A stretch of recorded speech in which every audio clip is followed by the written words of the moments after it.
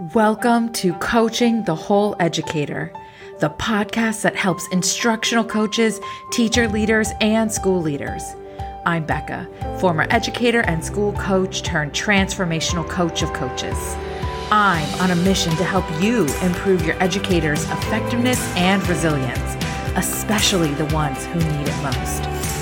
Each week, we'll cover quick tips, strategies, and coaching mindsets so that you can be on top of your coaching game. Are you ready? Let's dive in. And now a word from our sponsor. One of the challenges of instructional coaching is finding affordable, specialized training that's designed just for you. That's why we're excited to share an online event designed just for instructional coaches. The Better Together Conference is a free online event that connects you to thousands of fellow coaches around the world. It's a one-day virtual event with dynamic keynote speakers, including Jim Knight, and breakout sessions designed to help you grow as an instructional coach. Head to sibme.com/TWE to register for this free event.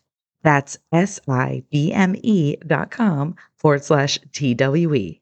Or you can click the link in the show notes.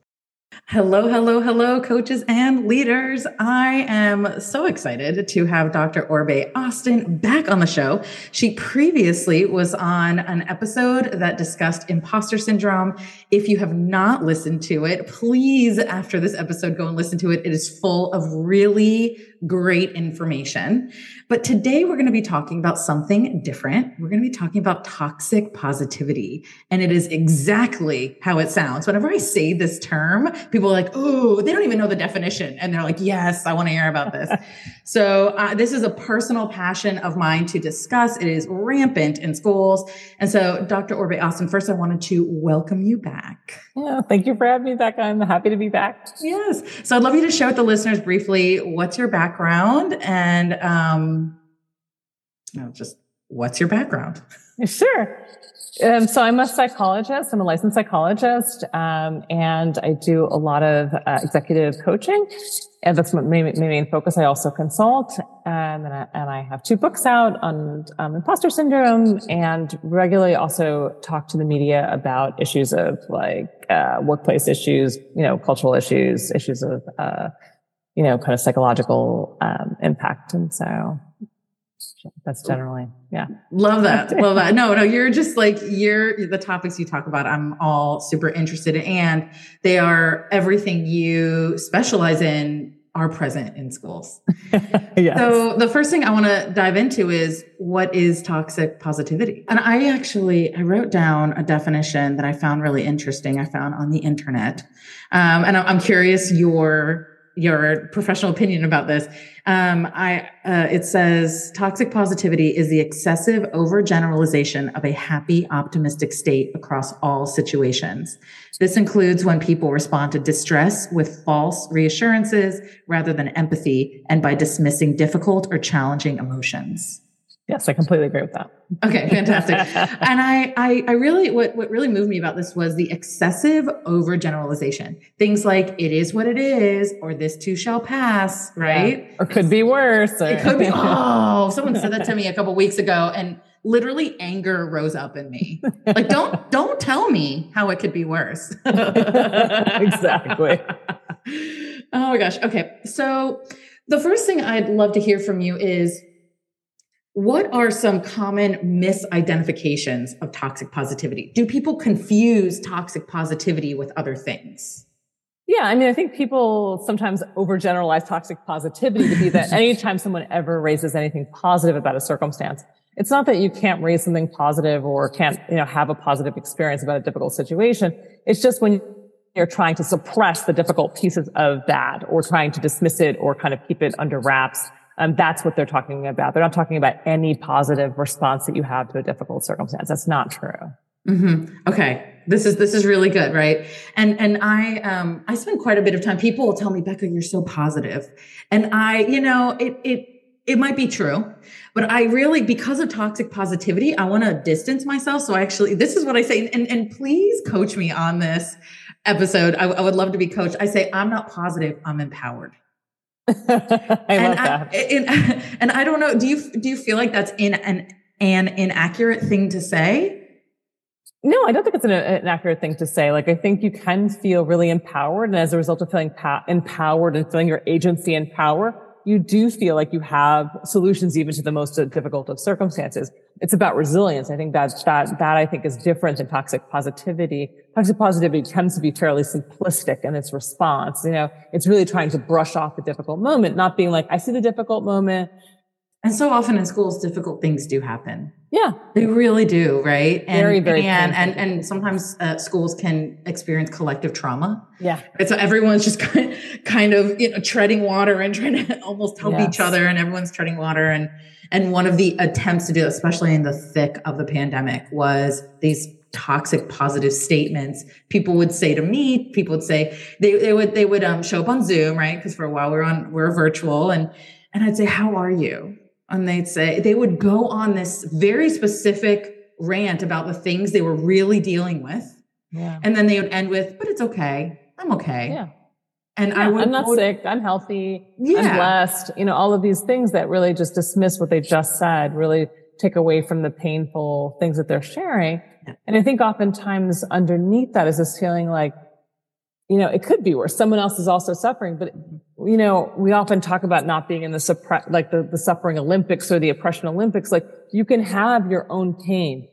And while someone's pain may be more difficult, you still have a right to your own pain. Mm-hmm. And I think that's such an important thing to hold on to, that while yes, somebody else's life may be worse, it doesn't mean your pain doesn't exist and doesn't need to be validated. Mm-hmm. And so I think that's such an important concept to hold on to, is that we're not kind of comparing pain, and there's only certain people who can suffer and certain people who cannot suffer. Right. In their book, Emily and Amelia Nagoski wrote a book about burnout. It's about burnout. You need to complete your stress cycle. And they talk about people in caring professions have what they called human giver syndrome, that people become human givers and not human beings. Mm-hmm. And it makes me think about, like, you know, people think they're not, essentially allowed to feel their own pain. Right. Anyway, they speak about that in the book, about people that kind of suffer from this human giver syndrome, that it's like, identify as a giver and a helper. And so I'm just going. And to stuff the negative feelings down, I use toxic positivity. I eat my feelings, right? There's all these strategies to brush away the negative feelings instead of actually facing them. Yeah. Because I do think, you know, when you're and sometimes it's quite unhealthy to be a giver and a helper. We talk about this too in our imposter syndrome work, is that one of the roles that is very toxic for people with imposter syndrome is helper. Because oftentimes we don't know how to ask for help ourselves. It feels very foreign. It feels vulnerable. It feels uncomfortable, and we tend not to ask for help. But you are creating inequitable relationships in doing so, which are toxic. And then also really thinking about, you know, knowing that you need help, that help is going to be sought somehow, whether you're soothing yourself in food, or you're soothing yourself in drinking, or other pseudo regulators that you're engaging in that are in some ways just stuffing, because you also need help, but you have not learned how to ask for it or receive it. Mm-hmm. So I do think that's a really important thing to notice if you are struggling with kind of, you know, wanting to be always positive and always on the bright side of things, but feeling like there are other things that you can't ever share. It might be that you just haven't learned how to ask for help or how to receive help in a way that feels safe. Mm-hmm. One, I want to ask, what external circumstances would almost support toxic positivity? And then I want to know what internal circumstances would cause someone to have toxic positivity.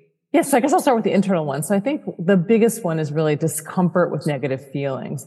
And so I think people often feel like if someone is in a bad space, the best thing you can do is make them feel happy.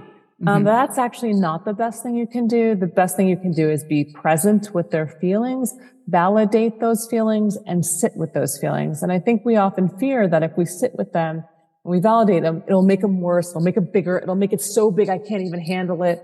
But usually it actually makes them smaller, and it makes people feel seen and heard. And while they might cry or they might erupt, they're going to recover from that. And so I do think it is important to really recognize that it's not a helpful thing necessarily to encourage them to shove it down, or for you to also shove it down. but to be present in that emotion, even if it is uncomfortable. It's uncomfortable for them too, but to sit in discomfort is actually a really powerful experience. And then in terms of external, I think oftentimes in certain environments, people feel like things are not going to change. So you better just make the best of it. And so I think they're often trying to acculturate you sometimes to that idea is like, no, that what you want to change is not going to change, or what you're disappointed about is you're always going to be disappointed about. And they just kind of want you to get used to it. And it makes me think of one of the things that I really believe in is very powerful with coaching is listening. And we can listen in lots of different ways. But something I teach often is reflective listening. Yeah. Or sitting with someone and what they said, not my interpretation of what they said, but actually what they said. Right. And often when I reflectively listen to my coaches and leaders, they will cry and apologize for crying, which I find very interesting. Right. Yes. And it in education, there's, I think, just this kind of norm where we put on a brave face, we don't look weak, and we go and do the job. Right. And to sit with someone during difficult times, and difficult could look different for you than it could look for me. Right. Yes. So we have to be careful of our shoulds. Like you shouldn't have a difficult time. That shouldn't be hard. I had a leadership team tell me last week, I said, I think your teachers are really struggling. There's a gap between what you're asking them to do and what they're actually doing. And they said, no, they shouldn't be having a hard time. Yeah. Like, oh man. Right. And so, the ability and the willingness to sit with someone and have different tools and skills to sit with them. Right. So we're saying, hey, just do this. And reflective listening is one tool for that. Yeah. And I think too, with the reflective listening, such an important piece of it is the empathy too, that goes in it. You can reflect back what someone's saying to them and do it in a very cold and matter of fact way. And they can feel frightened by hearing their words back to them in that way. And so you really have to not only be able to reflect back the words, but also the emotion in the words, so that they feel heard and understood fully and don't feel like you're just clinically looking at them. Because I think it can make them really feel vulnerable. That's exactly it. Right. And I really appreciate you saying the emotion that reflective listening, or really any tool that could be given to a coach or leader to sit with someone in their difficult emotions could be used ineffectively and actually cause damage. Yeah. So my last question, I'm really curious about what you're going to say about this. I want to hear, how can leaders purposefully build a culture that does not support toxic positivity and does support empowerment? I think it's really important to think about sort of like, what are the behaviors that I'm supporting? What are the things that I'm putting in place? And how do they support the culture that I'm trying to build? And you might actually have a theory like that, oh yes, this is going to do it. And then when it doesn't show up, you're like, what happened? What's wrong with these people? You might want to look at sort of like what you did, and maybe it didn't have the same outcome, and you have to look at sort of other ways of doing that. And I think you have to really be listening and to responding to what's actually happening in the behavior of the people, not what you think is theoretically happening. And to listen to what their complaints are and to respond to them with validation for those complaints and an attempt to do something about it. Because nothing feels worse than when somebody says, yeah, I see the problem, we can't do anything about it.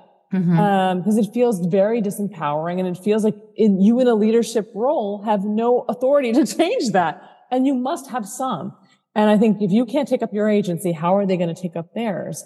And so I do think it's so important to think about, how do you model this? How do you support it? How do you support dissent to your own leadership? You have to be able to tolerate dissent to your own leadership, to the things that you're building, and then respond to it, because that's what builds a powerful organization where people are not in groupthink.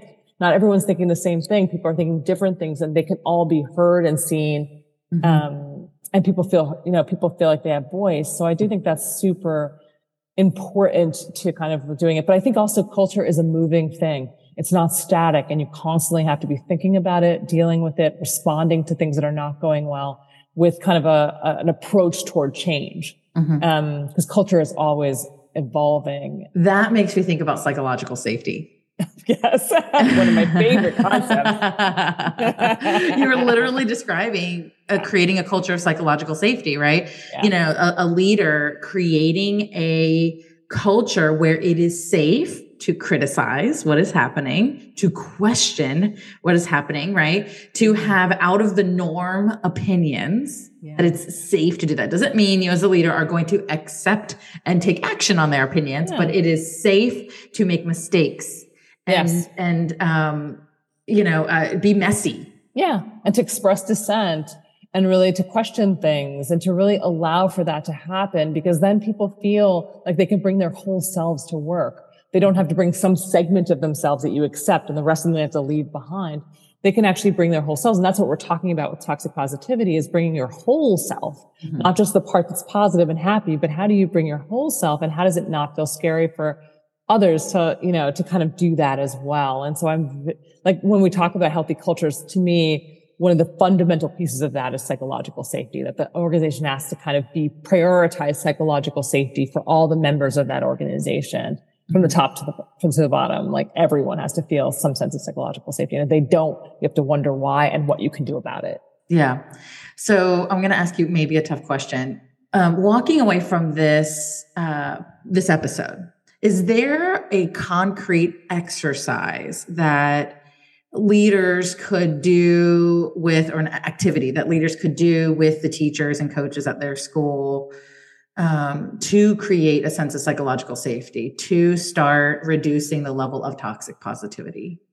Yeah. So I wasn't planning to do this, but I think I'll do it spontaneously too, which is, we actually wrote a chapter for our new book, Your Unstoppable Greatness, about healthy workplace cultures and how to develop them.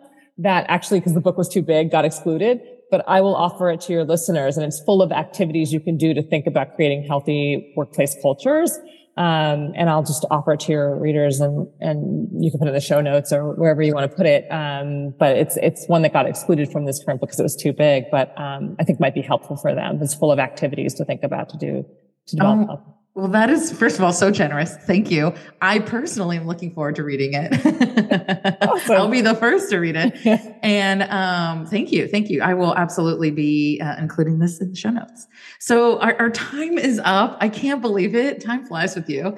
And thank you so much for joining us, spending, just taking this time out of your day to share with our school leaders and coaches, to feed into them and help them. I so believe in the work that you all do, and that is so incredibly important to society. Like your jobs and your roles matter to all of us. And so like it is a joy to be able to contribute in some way to the important work that you do every day. So thank you. So in the show notes, I will put Dr. Orbe Austin's, all her information, her Instagram, her LinkedIn. I highly recommend, if you are on Instagram, please follow her. Her posts are magical and highly informational, and they're a little bite-sized as well. So again, thank you so much for joining me today. Before you go, we would be so authentically grateful if you could take the time to either leave a podcast review right on the platform you're listening to, or if you feel like it, please share on your social media platforms and tag us. We'd love to know how each of the episodes is impacting you, and would love to provide an opportunity to give us feedback and ask us questions. So please feel free to share and tag us at The Whole Educator on Instagram, BeccaSilver_EDU on Twitter, The Whole Educator Community on Facebook, or just Becca Silver on LinkedIn. And until next time, just remember, don't treat people the way you want to be treated. Treat them how they want to be treated. Take care.